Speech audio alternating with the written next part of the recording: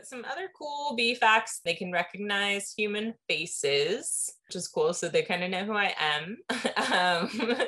Like one bee makes 7 drops of honey in her entire life. So she lives about 42 days and she only makes 7 little droplets of honey. The one beehive has like 50,000 bees and they're all working to survive, and they make honey, and they can make like 200 pounds of honey. So they can make a lot of honey. The queen bee lives longer. She lives like 2 to 7 years. She can lay her own body weight in eggs every day. So she can lay like 3,000 eggs a day. They can fly up to 3 miles, actually up to like 6 miles and around their hive. They do have males, but it's only like 10 to like 30% males. Most of them are females, and the males are only around in the spring and summer usually because they're kind of like a luxury item. They don't do that much work in the hive, or really they don't do any work. They just kind of hang out and eat honey, and then they try to mate with a queen, not their queen because she's their mother, but they would leave the hive and try to mate with a queen from another colony. If they do succeed in mating with a queen, they actually die during that mating process. And that's also pretty brutal because their like genitals explode and detach from their bodies. That is the best bee fact I've ever heard. Seriously? Yes. Yeah. Welcome to today's episode of Money Self-Made, a show where I interview remarkable people and they share tips, tactics, and inspiration to inspire you to lead a healthier, wealthier life. And I couldn't be more excited to introduce today's guest, Hillary Kearney, founder of Girl Next Door Honey and author of the book Queen Spotting. Not only does Hillary run a beekeeping business that offers educational opportunities to hundreds of soon-to-be beekeepers each year, she has also been the subject of features in Huffington Post, Vogue, and many more outlets. And she rescues wild bee colonies. So she manages around 60 hives in the San Diego area. And that's what we talk about today. I hope you enjoyed today's episode. Before we get started, please remember to smash that like button. And more importantly, please click subscribe wherever you're listening, whether it's Spotify or iTunes. Thank you so much. Without further ado, please help me introduce Girl Next Door Honey. What you've done with Girl Next Door Honey is super exciting and impressive. So I know all about you, but for people at home who might not have the same background, do you want to give your story in like 3 to 5 minutes or less? So I was studying art and I just wanted to do something creative and in college. And I just kind of stumbled upon a beekeeping book that just grabbed my attention for whatever reason. I just got sucked into how bees live, and I just thought they were so interesting. So I kind of came at it from like an academic angle, and I was like writing some papers on bees, and then I kept reading about them. And then when I moved back to my hometown of San Diego, I was just like, it was during the recession and no one could get a job, and especially not like a creative job. So I was just kind of like miserable and trying to do something like to keep me happy while I was at this office job that I hated. And so I just kind of like latched on to bees and started doing beekeeping, and people started hearing that I was a beekeeper and they would ask me to do things. They would be like, can you come rescue this swarm of bees in my yard? Can you come teach my kids' classroom? Can you be on the news? Can you teach a beekeeping class to our garden group? And it just kind of like organically spiraled into a business. So like each one of those requests became like something that is now like a revenue stream in my business. And so I just kind of like kept adding more and more things. And now I have this like kind of crazy multi-headed business where I do a lot of different things, but it's been good. I mean, it was like a good lesson, especially during the pandemic, because I had to shut down like all my events, but I was okay because I still had an online shop and I still had like phone mentoring and I still had like, digital presentations, and I managed to be all right.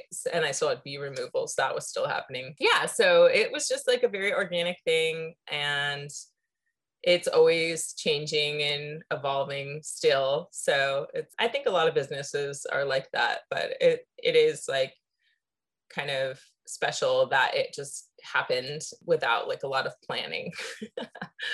I remember that's what really resonated with me, because I loved the story that you went and pursued this passion and it turned into a business. And I think it's really smart that you didn't follow someone else's path in terms of, there's a lot of like get rich quick business schemes out there and that kind of thing, but you stuck with what was true to you.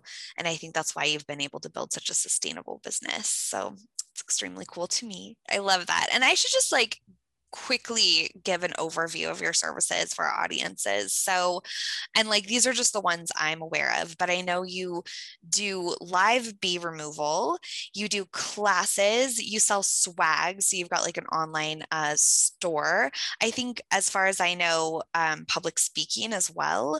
Am I covering everything? What else do you offer? Yeah, bee removal, beekeeping classes, and then I do tours. So people who aren't necessarily beekeepers, but just want to have a fun experience, suit up and go in the beehive with me. Mentoring, like one-on-one mentoring. And then I also do management of colonies. So like if you don't want to be involved at all, but you just want the bees on your property and you want to pay a beekeeper to do it for you, I do that. And then, yeah, the online shop has like swag. And then it also has like things that I've made to help other beekeepers teach, like teaching posters and educational games. There's like an inspection notebook, like if you want to like take notes on your hives and how they're doing, just random stuff like that, as well as like basic swag things. And I can't resist but like totally dive into some fun bee facts. Like, what are some cool things about bees? Just because I'm curious. And how do you know if they're cranky or happy? Yeah. So each colony has its own like personality, and that can change, and they can have good days and bad. So there's some environmental factors that would like cause them to be grumpy. So actually bees can get like hangry, like at the end of summer when all the flowers are drying up and there's no nectar available to them, they get really hangry and grumpy, and you go to check them and they're just like, they buzz you really intensely and they try to sting you and they're like not happy, and they will actually like try to rob each other too, steal each other's honey, and they just get all wound up. They can also be like grumpy if their queen died or if they're sick, if there's something wrong with them. And then they're also just like genetically docile or more defensive. So like, just like, you know how like dog breeds have certain qualities and like behavioral qualities that it's like a tendency in those breeds. It's kind of the same thing with bees. There's like different breeds of bees, and some of them are more defensive. Like some of them are better at making honey, and like some, but it's not like a perfect science. Like it's not like, oh, every Labrador does this, you know, it's like a general thing. So it's very changeable and it's not that predictable, I guess is what I'm saying. So here in San Diego, we have Africanized bees. So we have bees that have genes from bees that came from Africa, and they tend to be more defensive. None of them are like purebred anymore. They're all like hybrid, but that behavioral gene is floating around. So we just have to be careful. Like sometimes we get bees and they're very, very defensive, especially doing like the rescues, the wild rescues. But some other cool bee facts, they can recognize human faces, which is cool. So they kind of know who I am. Like one bee makes 7 drops of honey in her entire life. So she lives about 42 days and she only makes 7 little droplets of honey.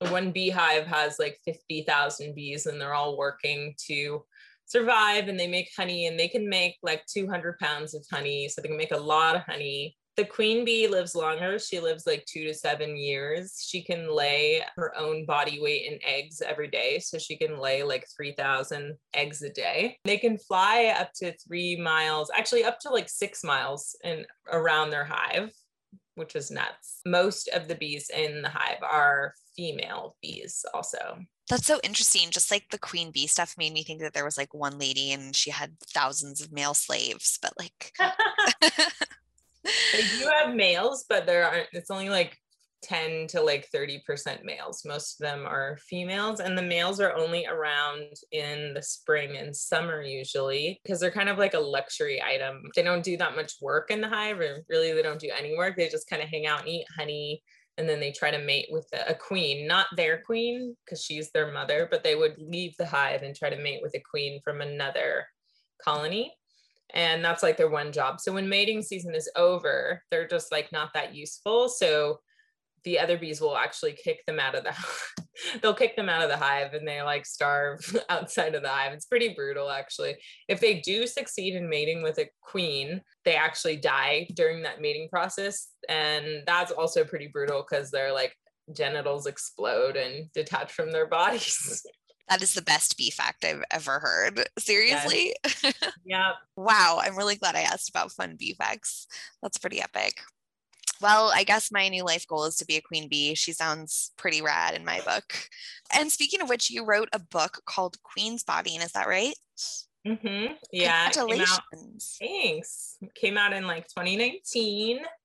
And it's all about the life of the queen bee. So if you want to learn even more juicy details about the queen and how the things that she does, there are more. It also has like this fun game element to it because it's named after like a game that I play on my social media, and now a lot of beekeepers do it. But basically you just put up an image, like a Where's Waldo type image of a lot of bees, and then people have to find the queen. So there's like 48 fold out pages of this. So kids really like it too. It's not a kid's book, but it's fun to read with kids and try and find the queen.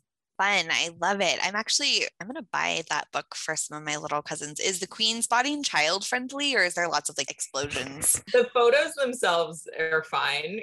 Like the text has some of like the gory details, but it's a fun science story. But yeah, definitely, I mean, it's not written for kids in terms of like the level of reading, so it would probably be like maybe an older kid or like adults would enjoy reading it or reading it with a kid. But definitely there's so many fold out pages and there's so many photos and of bees, like close-ups, just interesting photos that kids really love it. I've gotten a lot of good feedback from parents. Very cool. I'm on it. I also need to buy it for myself to learn all about this because I'm very excited. Did you go through a traditional publisher versus self-publishing for your book? Yeah, it's with a Story Publishing. When I first had the idea, I thought about self-publishing, but it's just like a lot of work because then you have to do everything yourself, obviously, including like all of the marketing. I mean, you have to like write the book, design the book. I mean, you can hire out people to do like each part, but then that becomes very expensive. And then you have to pay to have it printed. And because if you're just like self-published author, you're going to do a smaller print run probably. And then your book becomes more expensive, like per book to make. So it's very costly and it's very time consuming. You also just will never get the reach that you get with a traditional publisher. So I get that it's like harder to go with a traditional publisher, but I think a lot of people now just look at that opportunity to self-publish and go for it because they can, and it's so accessible. But I still think that it's definitely worth it to have a traditional publisher. And my thinking was like, I already have an audience that I am reaching and I can reach them with this book, and that's great. But if I want to go beyond my audience and reach other people, then I have to, like, having a traditional publisher makes sense because they're going to be outside of that bubble that I'm in. So that's kind of like that was my main motivation for wanting to go with a traditional publisher. I think that's smart. I've done the self-publishing thing. It's a total grind. And I think there's something to be said for both. Like for me, it was a side hustle and I just wanted to share an idea and get some royalty checks and keep it low key. But I honestly want to go with a traditional publisher route should I ever take on something that feels more serious to me. Yeah, I mean, it probably depends on the project. Like if you're doing something that you don't think has reached beyond your existing bubble or like your existing audience and you're just wanting to reach them, then it totally makes sense to self-publish.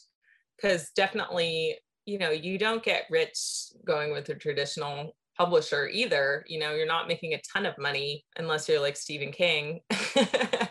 But yeah, I mean, there's pros and cons for sure. 100%. I think it's great. How did you find your publisher? Did you write a book proposal or did you write the whole book and then chop it around?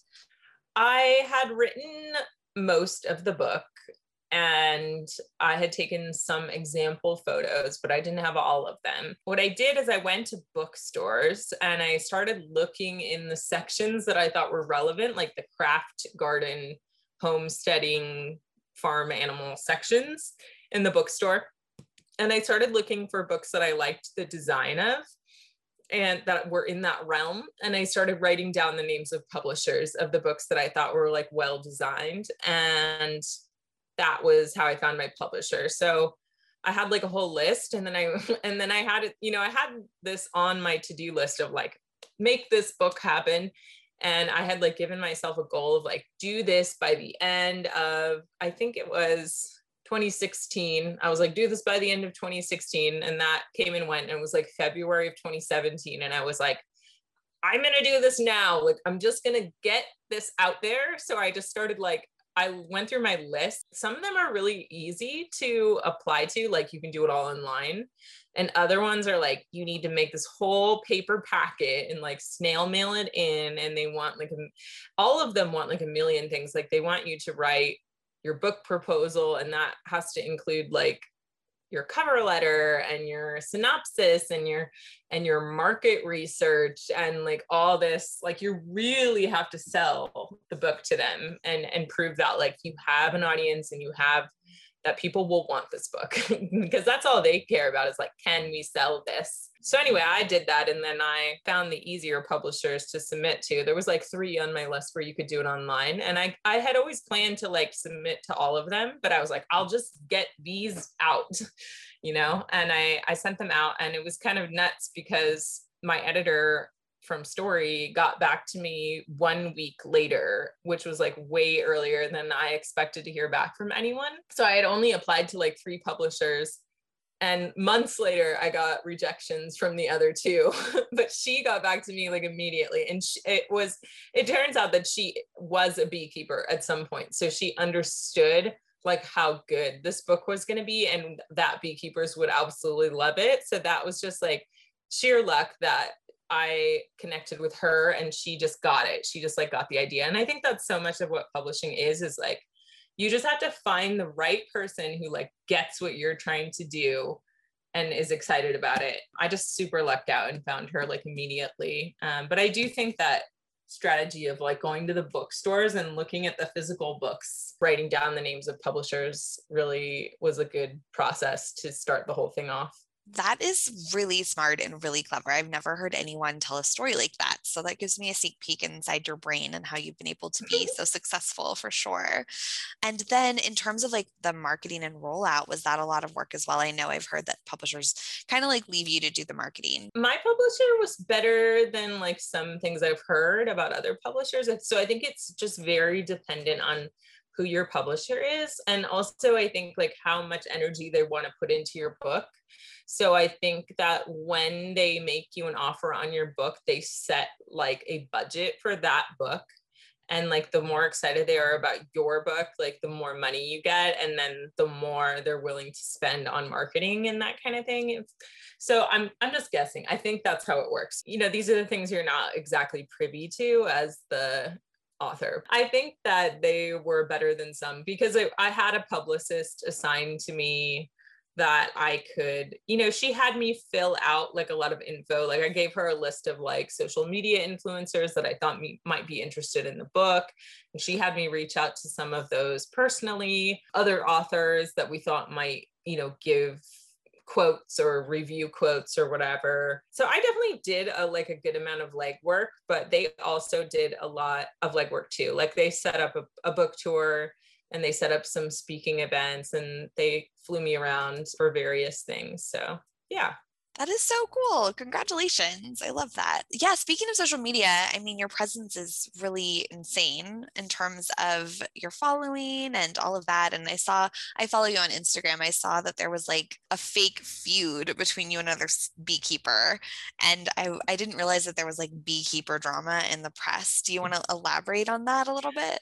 Yeah. Well, there's another beekeeper in Texas. Her name's Erica Thompson, and has a business similar to mine. I don't think she does like everything that I do, but she does bee rescues for sure. And then she also manages hives on other people's properties. And so I had been following her on social media for several years. Like we had chatted on social media before, and she did not have like a large following until super recently. She had like just kind of like a base level following, and then she just kind of exploded on TikTok. Now she has like millions of TikTok followers. It's like 500,000 followers on Instagram or something. So she just kind of blew up, and she was on Ellen and all like the Today Show and all because she went viral. So then all these like media outlets are covering her. And so she was really like this darling in the media for like a month or something, couple months. And then all of a sudden they just like turned on her because some other beekeeper on TikTok made some videos like criticizing her. The way that she was criticizing her was just like really ridiculous. And if you were like an actual journalist and did your research, you would know that this woman's just kind of being a hater, and that it's like, but for whatever reason, the media just like was like a dog with a bone and just like took this woman's videos and just like blew them up even bigger, and then was reporting on it like all this juicy like drama between beekeepers on TikTok. And then I got sucked into it because they know that I have a following and I'm a beekeeper. And so they were like wanting me to make comment on the drama, and like basically wanted to interview me to find out if this woman, Erica, is legit or not. And if this other woman's criticisms of her are legit or not. Yeah, it was just stupid. I defended Erica because I believe that she is a strong woman who knows what she's doing, and like she doesn't need people watching her curated videos telling her like how to do her job. And it just like very much upsets me that that's happening. So I tried to like give an interview defending her, and then the New York Post like took one of my quotes and just like reframed it in their article and made it sound like I was criticizing her. And that's really pissed me off, because I feel like basically the media was just trying to make like super salacious clickbait that is like very much sexist based, like, ooh, cat fight on social media between beekeepers, and just really exaggerating. Like there was controversy that was real, but it was just like really overblown. I don't think it should have been reported on. I totally hear what you're saying on that. I find it frustrating as well. It's funny because that is what gets clicks, is the controversy, and then they'll kick up controversy. And I see that all the time on social media, like people who are successful being torn down by some haters, because the haters know that if they tear this person down, then they'll come up in the search results for that person. And they'll get attention. Yeah. Yeah, I think it's terrible. However, I also know some people, because I work in media, who just roll with it and purposefully create fake feuds, like team up with someone else, in this case beekeeping, and they're like, let's have a fake feud for a while and we'll get 500,000 followers out of it. Like Mike and I were in the Wall Street Bets like GameStop extravaganza, and we're watching how the press is reporting on it, and we were like, that is so off. That's not even at all what we're experiencing. So I definitely know the feeling. Yeah, I know from working with media before that it's like not uncommon for them to like totally misrepresent something, and I've definitely had them get like quotes wrong and stuff like that before, but nothing to this level of like deceit. So it was very frustrating. Well, that is really cool that you didn't like take the bait and you stood up for her and were like strong ladies together. I really respect that. Thank you for all womankind. And I mean, I have to say, like, you, I feel like, have an equally impressive following and presence. And I remember you were mentioned in Vogue. That was very cool. You're a Vogue fashion forward beekeeper. How did that come about? That was just very random. I do not know how that happened. I just got an email from an editor at Vogue and said they wanted to feature me. And I was like, yes. Yes, I want to be in Vogue. I wasn't in the actual like print magazine. I was featured like on the website, and it wasn't like fashion related, but it was just like a cool story about like what I do in my bees and stuff. That is so cool. Okay, like I don't know who reads paper magazines. I personally don't. So being on the online version is probably even cooler, in my humble opinion. So just out of nowhere, you got this. I think that means you're on the right path path. The universe is like, here, you're doing the right thing. Keep going this way. Yeah, that was like definitely cool. And I think that it was probably because of that feature that another publisher reached out to me to do what ended up being my second book. So I think when things are going, they just go. And sometimes things just happen all at once and just rolls. And sometimes you just have like a dry spell where nothing's happening. And I feel like I'm in a dry spell now. I'm just like, wow. Everyone's probably in a dry spell. So that's true. We're all just kind of coming out of quarantine, I think. So, I mean, I hear you. I think that that's what a lot of people struggle with when they decide to be self-employed, and a lot of reasons why people go back, because our generation was kind of forced into self-employment, I think, during the recession. But when you got started, how long did it take you to feel like you were actually in a profitable business versus kind of like a hobby or a passion? Like, how do you keep your mental focus when things are kind of slow? Because that's every business is like, has those ebbs and flows. Because I grew slowly, I stayed at my office job for like 2 years and was running this business on the side. And then I had like committed to like, okay, I'm going to quit at the end of this month. And actually I got let go at the beginning of the month, but then they gave me severance pay for a month. So it was like, yes, because then I had like that month of just security to kind of go like, okay, what's my game plan? It was super stressful, but it was also like really, I was just like at my wit's end with my like unhappiness that I was finally like, it just forced me like, I got to try this. Everyone around me was basically saying, I don't see how you could do this business full time. Like nobody was like, you can do this, except for maybe Tim. Everybody else was just like, I don't know how this could be anything. So I just once I quit my office job and just took that leap, I realized that like I had been saying no to all these opportunities and that they were there the whole time, but I didn't have time to do them. And so sometimes you just have to take that leap of faith and wait and see what happens and just like keep. So I feel like for like 2 years after that, I was just like saying yes to everything. And then I realized like, okay, this is too much. Like I can't say yes to everything. So it's just like a process where like you make that leap of faith, you work way too hard. Then you learn, okay, I need to be more strategic.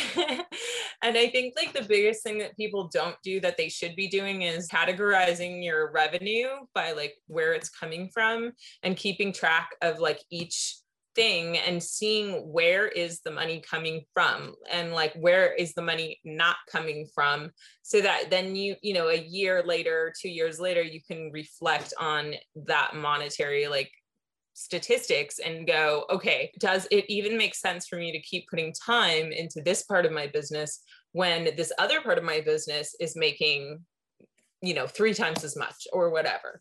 So for me, that was my process of like, each year I would like reflect on like where the money came from and try to look at the trends of like what is actually profitable and what is just like a time suck. Because then I would also consider like, okay, this makes a lot of money, but it takes a lot of time. And do I like doing it?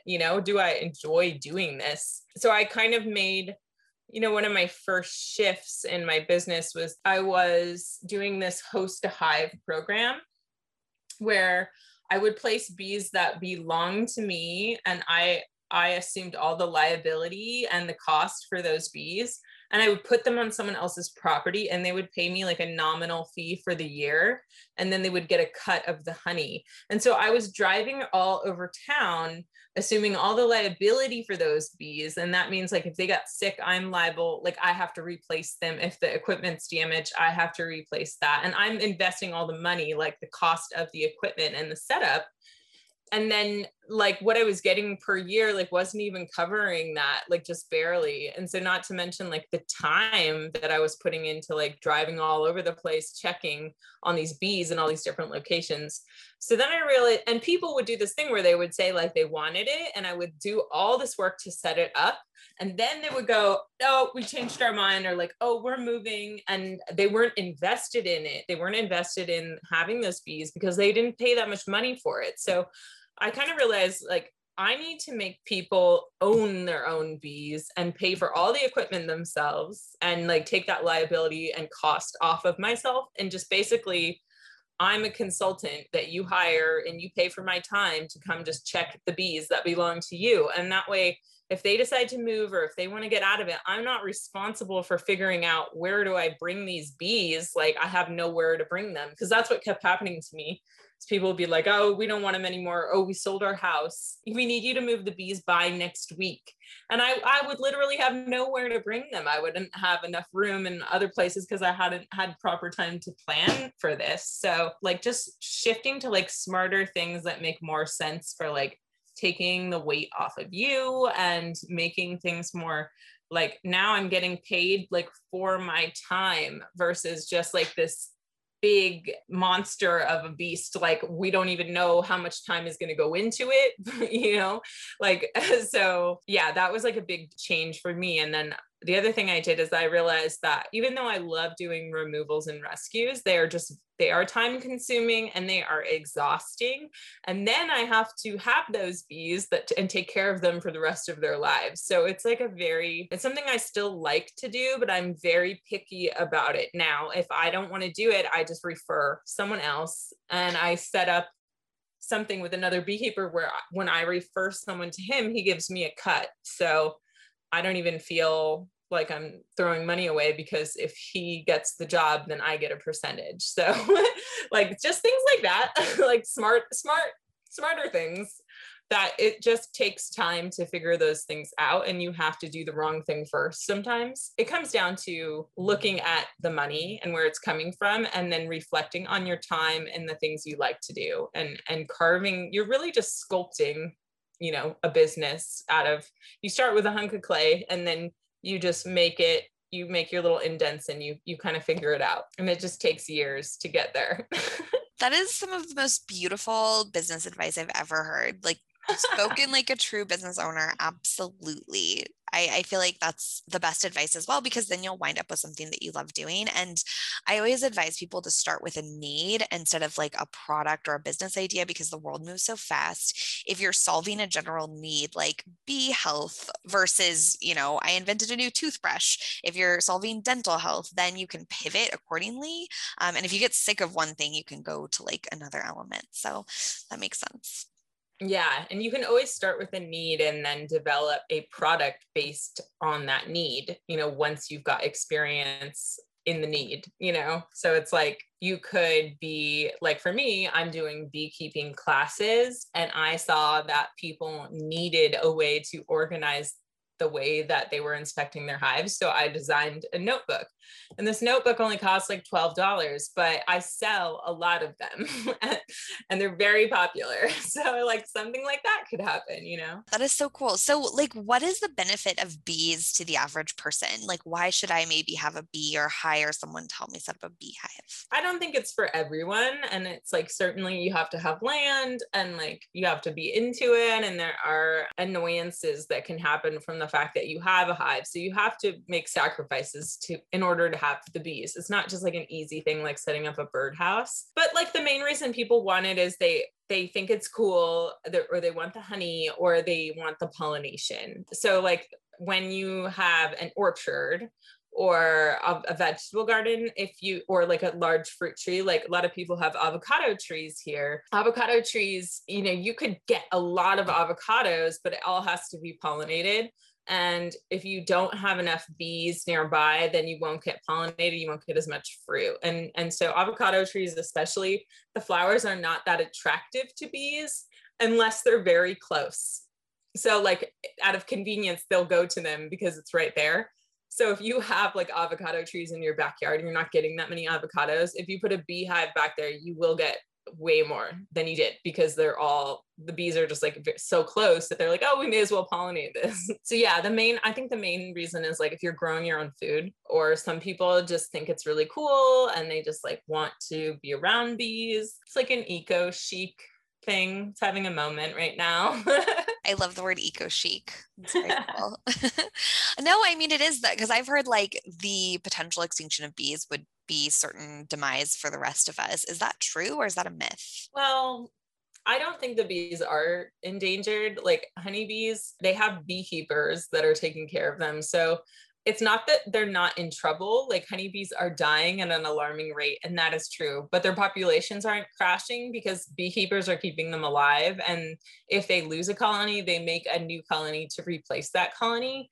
So it's kind of like there is a problem because the death rate is high, but it's not having the negative results of no bees because of beekeepers. So beekeepers are having to work extra hard to keep their bees alive. But what is very concerning is other species of bees. So there's like 4,000 species of bees in North America, and honeybees are actually native to Europe. So they've been imported, and they've been here since the 1600s, and they're in every part of the world except for Antarctica at this point, basically. So they're pretty much everywhere, and they are responsible for a large swath of the pollination that happens. But these other species of bees are also super important, and they specialize in pollinating like certain kinds of plants. So, in our ecosystem, we have a lot of plants that are like only a certain kind of pollinator can pollinate it. And so if we start to lose these bees that are specialized in pollinating those kinds of plants, then we start to lose those plants because they have no way of reproducing, and they have no way of making seeds, because when the bee visits a flower, it pollinates it and it turns into seeds. So basically, bees and other pollinators are helping to make more plants to help reproduce. And so when we start to lose these specialized pollinators, we start to lose those plants, and we lose all the species that depend on those plants, like going up the whole food chain. So it's like a very big impact ecologically when we start to lose species of bees. We're not going to lose honeybees, but we are currently probably losing an untold number of native species. And we don't even know because there's no money put into it, and it's not being studied very well. And it's very alarming because the same things that are impacting the honeybees are also impacting these other bees, and they're just less able to survive because they don't have help, and also because they're solitary. So they don't have a hive and they don't make honey. They're like other creatures where they just like find a mate, have a nest, have their babies, and that's it. So it's like in a honeybee hive, if they get into contact with poison, there's thousands of bees. And so like half the colony could be poisoned. And it's possible that the other half of the colony could recover and survive and keep going. But when a native bee mama gets poisoned, then there's no other bees to take care of her babies, and then they could just die. So it's harder for these bees to survive than honeybees for multiple reasons. And so I tried to like bring awareness to that on my social media, and also like with my clients. I said earlier, like having a honeybee hive is not like having a birdhouse, and it's difficult, and you have to have land, and you have to have like all these things. But there are actually these cool little native bee houses that you can set up that is like having a birdhouse. It's very little work. You don't have to have a yard. You can put it on your balcony. You could just like hang it on the wall of your apartment building. It's small, and it's just like a block of wood that has like little holes drilled in it, or sometimes it's like bamboo reeds with like, basically they just need little hollow tubes that they can nest in. And a lot of the native bees actually live underground, but there's a whole bunch of them that live in these they just want a little tube to nest in, like leafcutter bees. And mason bees are the biggest ones that use those. So I do encourage everyone to get those. I love it. Where can I get those? There's a lot of different kinds, and they're not all great designs. A lot of people encourage you to make your own, because then you can be sure that the wood hasn't been treated with chemicals and all that. But I've been referring people to a local company called Solo Bee. I don't know her website. I think it might be solobee.com. But if you just Google Solo Bee San Diego, you would probably find her website, and she ships, and they've been certified by scientists to be appropriately made. So I would recommend her, or going to the Xerces Society's website, and they have guides on how to make your own. So Xerces Society is spelled like Xerces. So it's like a weird type of butterfly. Anyway, that is, maybe you can put that link somewhere. They're a great organization and they are all about conservation of invertebrates. So like, what piqued your curiosity? You're clearly very passionate and knowledgeable about this topic. What is it that you love about working with bees? What drives you? What's your why? I just think that it's super interesting, but I also think that it's like really magical, and like being connected to, it just like connects me to nature in like a really special way. And you don't fully understand everything, and there's still mysteries. And I just love that, there's all these possibilities that like I don't fully understand, and I get to interact with that and try and figure it out and think about it and have a lot of cool stories. And every day is like an adventure. I don't know what's going to happen. I could have something on my calendar and like something else happens and I go on this totally other adventure, so I love that like every day is different. And the bees, I just feel like the bees are always like teaching me something. That's one of my favorite things about being self-employed when I am self-employed is like the magical places your day can take you instead of just like the same repetition every single day. So I can see that. I'm sure it's even more so when you've got bees around. That sounds so exciting. Yeah. Very cool. I love it. What is next for Girl Next Door Honey? I really want to get land. That's like the dream. I don't know if I'll be able to afford that. So like right now I'm thinking like maybe I should get investors and maybe I should get land. And I'm always at that crossroads of like, maybe I should take that other leap. But what I would love to do is have land so that I can have like a bee sanctuary that is mine and I'm in control of it. Cause I've had situations where I had bees on other people's land and we tried to do, what I wanted to do, but eventually like they move or they go out of business or something happens and I can't have my bees there anymore and I get kicked out. And then all this work and time and investment that I put into that space is lost. And so I just really hate that. I don't feel great about trying to do that again. So I would love to have my own land so that I know I'm not going to get kicked out, like a central place where I could have like a physical shop that people can visit and also where I can do my tours and I can do all my classes there. I'm not kind of like hopping around all these different locations, which is what I'm doing now. Also host like overnight, like longer, like more in-depth events. Like I once went to Nebraska to hang out with this beekeeper who was hosting like a bee camp. And so all these beekeepers came from all over the country and stayed with him on his land. And we stayed in like teepees and we just did like beekeeping stuff. And the whole time I was there, I couldn't stop thinking about how I would run it if it were mine. I would love to be able to host like some kind of retreat or like beekeeping camp or like more in-depth experiences, like a place to bring like maybe corporate people want to have an experience or whatever. So that there's so many possibilities. Like if I had the land, like I could just keep leveling up and adding. How have you been able to survive and thrive compared to those other businesses that have gone out? Do you have any like secret sauce or do you credit just sort of your savviness?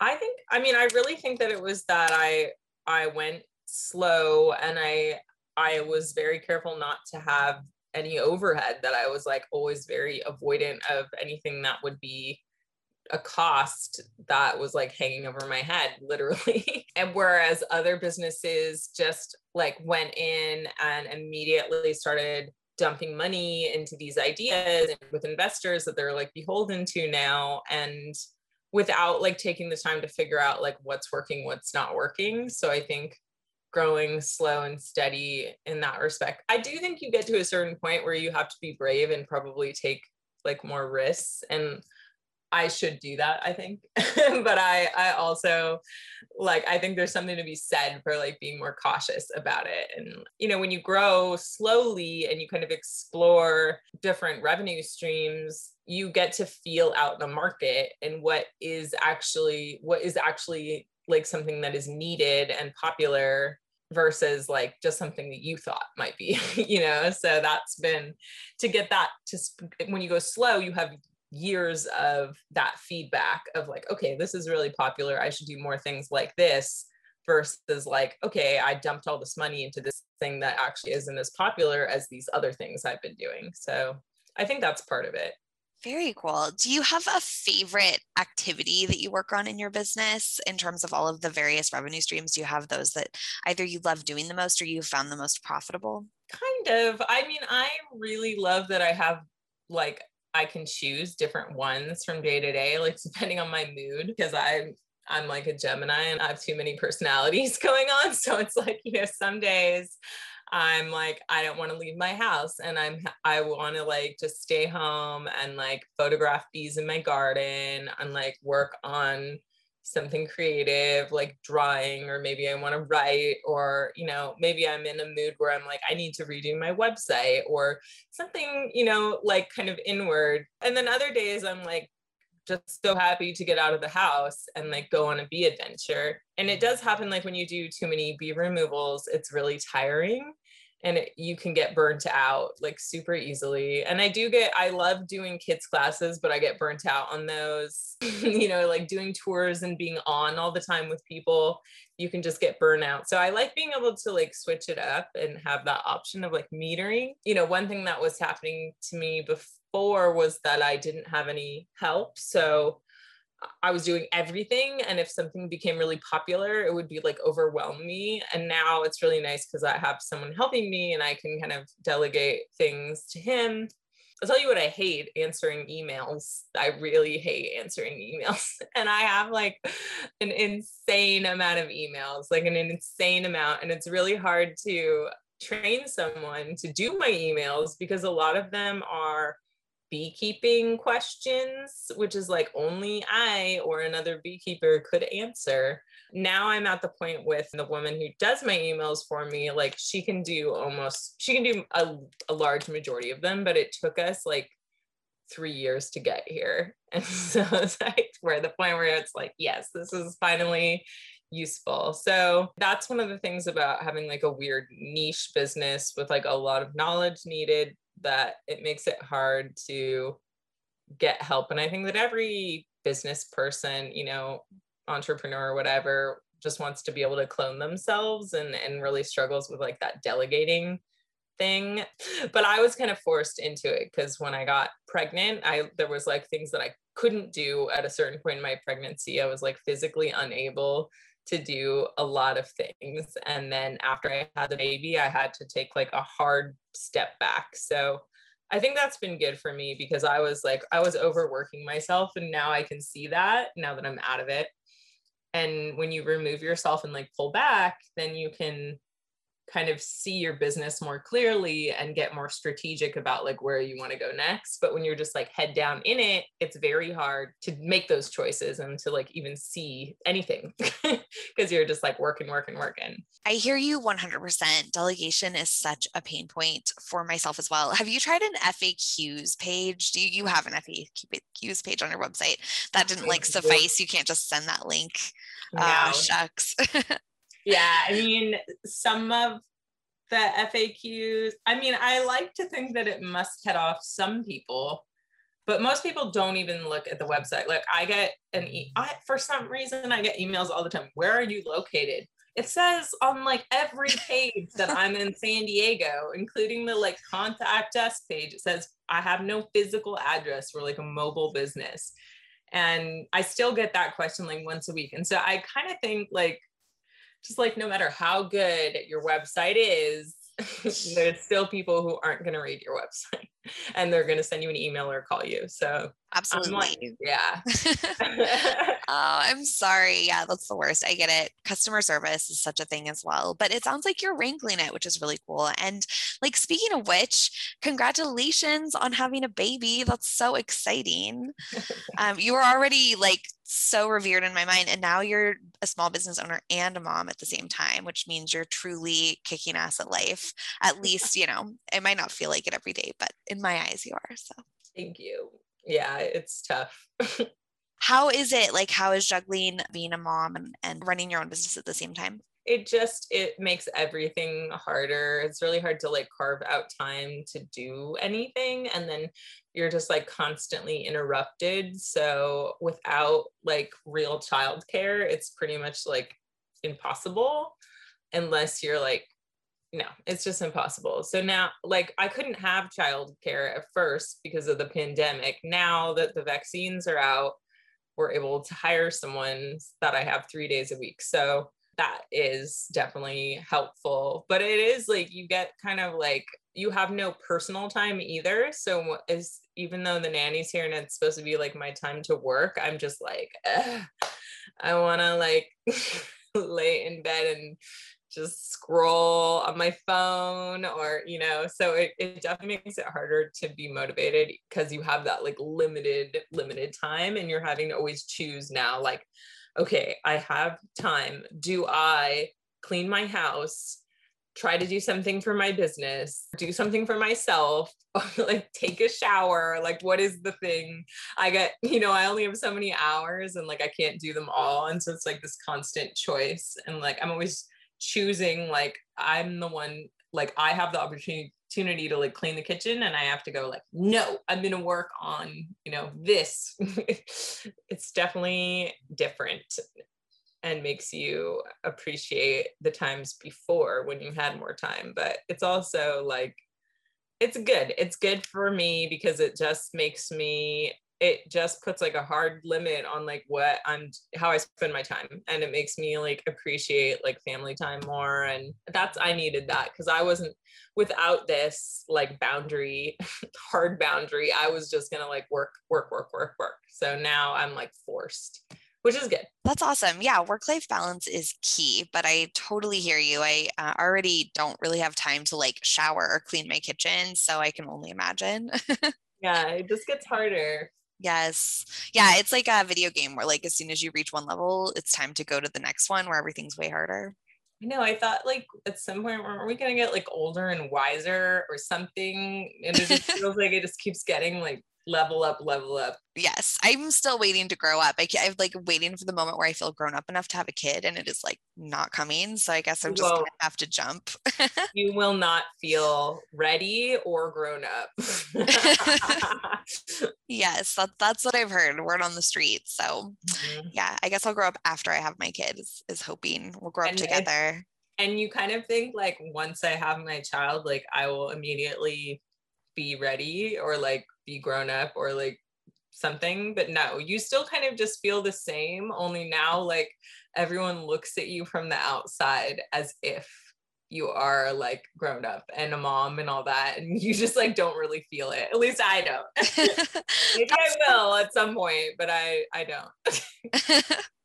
Yes, that's like the word on the street. Word on the mom street is that's how it is. So still though, so much respect. Have you found any game changer things in your business that just saved you when it came to multitasking, delegating, any like tools or systems that you built, or just like bringing another person in? Well, actually we use like Google Calendar, just like a lot, like a shared calendar is how we function. And it's not perfect, but we just use like shorthand codes. And I kind of think just like working out with each person what they like and what works for both of you is the most important thing, because there's all these softwares and there's all these different ways to like organize between you and your team. But like for us, a lot of our organizing happens date based because we're doing client appointments.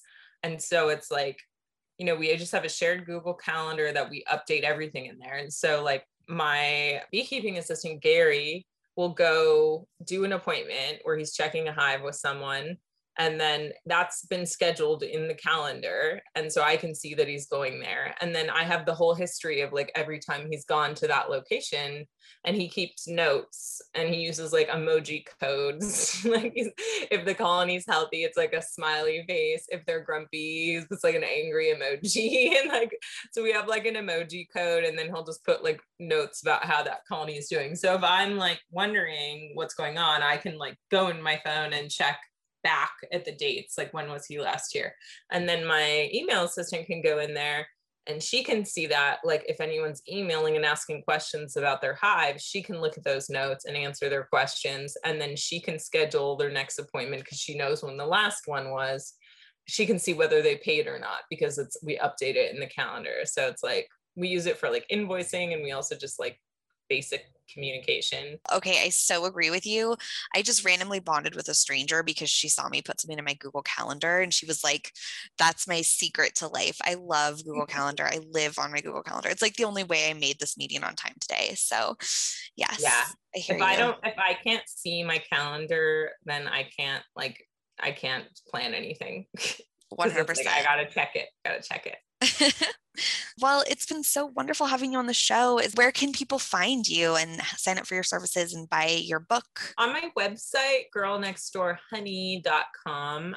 You can also find me on Instagram at girlnextdoorhoney, or on Facebook and Twitter. I'm on Twitter. I'm on TikTok too. No one cares, but I'm on there. I care. I know. I feel too old for TikTok, but I'm like, I have like 3,000 followers on TikTok. That's legit. I have like 8.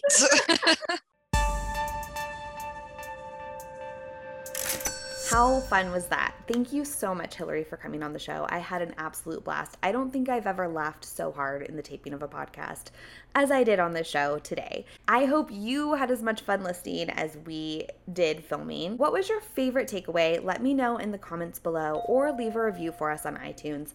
Remember to smash that like button if you haven't yet, and most importantly, hit that subscribe button, because next week's episode is going to be awesome. You are not going to want to miss it. Until then, I hope you have a wonderful week, and I will see you next time on Money Self-Made. We are going to be renaming the show to Invested Success. So if you've been searching for the show, that's what you're going to need to search from now on, is Invested Success.